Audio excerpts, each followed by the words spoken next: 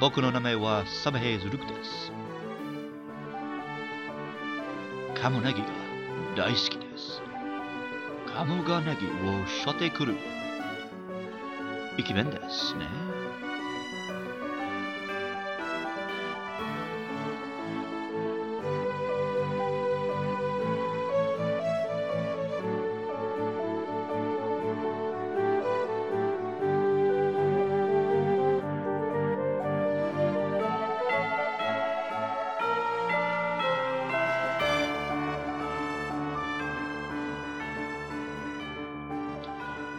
Farfetch'd is a small brown bird, ostensibly a duck. In typical Nintendo fashion, Farfetch'd has a leek. It wields this vegetable, which I've also seen described as a green onion, as a sword in battle. And that's its whole thing. It seems like a weird little forgettable gimmick of a Pokemon, but there's more to it than that. Kamo ga negi wo shotte kuru is a phrase in Japanese which is roughly translated to "a duck comes bearing green onions." This is basically a way of describing someone's good fortune. Duck is often eaten with a side of green onions, so if one presented itself in such a manner, that would be pretty handy. Think of it like the English phrase to be handed something on a silver platter. Farfetch'd's Japanese name is Kamonegi, taken from that phrase. I even understood most of that one without looking it up, thanks to my days drinking Strong Zero on the banks of the Kamagawa in Kyoto, the Duck River. In an article on Bulbapedia, Zan Hutchins suggests a more modern, alternate reading, in which the duck in question, offering themselves up for the chop, is an insult for someone who is a bit of a sucker or a rube, and it puts a very different spin on the Pokemon itself. I'll put a link to the article in the show notes, and I recommend checking it out.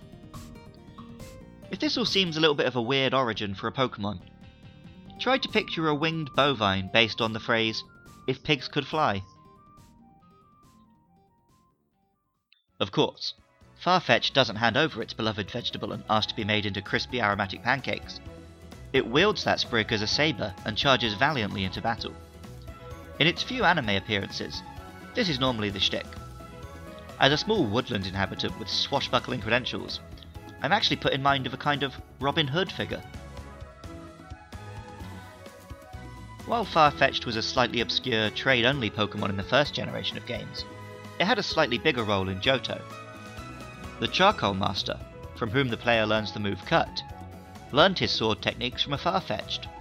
A brief encounter where the player must chase Farfetch'd back to the apprentice is one of the earliest moments of properly interacting with a Pokemon in the overworld.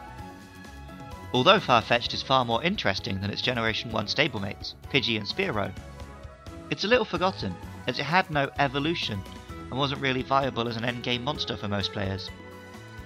In the beta versions of Pokemon Gold and Silver, which were revealed last year, we saw that at one point Farfetch'd did have an evolution, but unfortunately it was scrapped. It's somewhat fitting that poor old Farfetch'd remains obscure and almost forgotten. Many Pokédex entries talk about diminished numbers, and even hint that the monster is facing extinction. In the anime, they explicitly say that this is due to people eating them, which I prefer not to think about. Friend of the show and #1 superfan Andrew Rice had this to say about Farfetch'd. Hi Luke Loves Pokemon, it's me, Andrew, here to talk about Farfetch'd. Now Farfetch'd is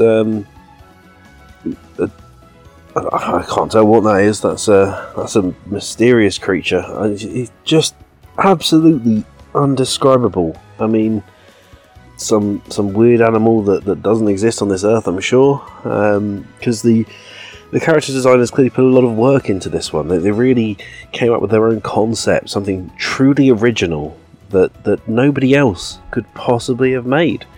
And that is carrying some sort of fruit. It's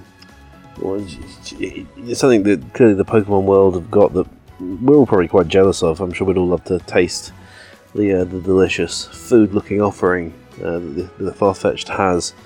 So yeah, really original, but also kind of hard to do an episode about because he's just indescribable. Fascinating. Top work there, Pokemon guys. Top work. My girlfriend Shen is also a big fan of Farfetch'd. She got in touch to say, I originally learned Farfetch'd as ducks because when I played Red version, you would always trade for the Farfetch'd and it would be nicknamed ducks. And that was the only Farfetch'd that I'd be able to get in the game. So after a while, I just forgot that it was called Farfetch'd and I always called it ducks. I always enjoyed Farfetch'd design more than Pidgey and Spearow. I'm not entirely certain why, but I did. Maybe it was the fact that you traded for it and it had originally been somebody else's, so it made it more special. But I always enjoyed Farfetch'd more than Pidgey and Spearow. I've seen a lot of Farfetch'd these past months, as in Pokemon Go it's the exclusive monster of Japan.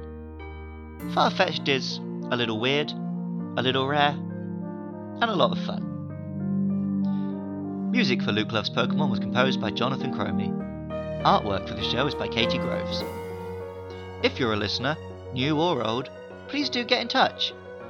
I've been doing these for a good while now, and numbers on my computer tell me that somebody out there is listening, but I'd love to know who you are. You can follow the show on Twitter or Facebook at LukeLovesPKMN. Please do pop in and say hi, and let me know you're out there.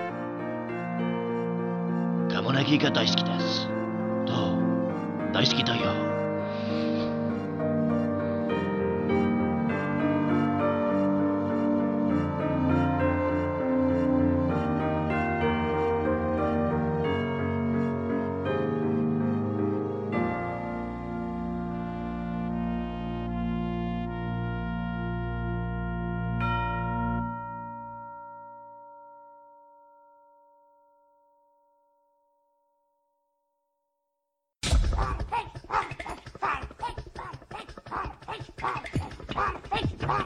Farfetch'd!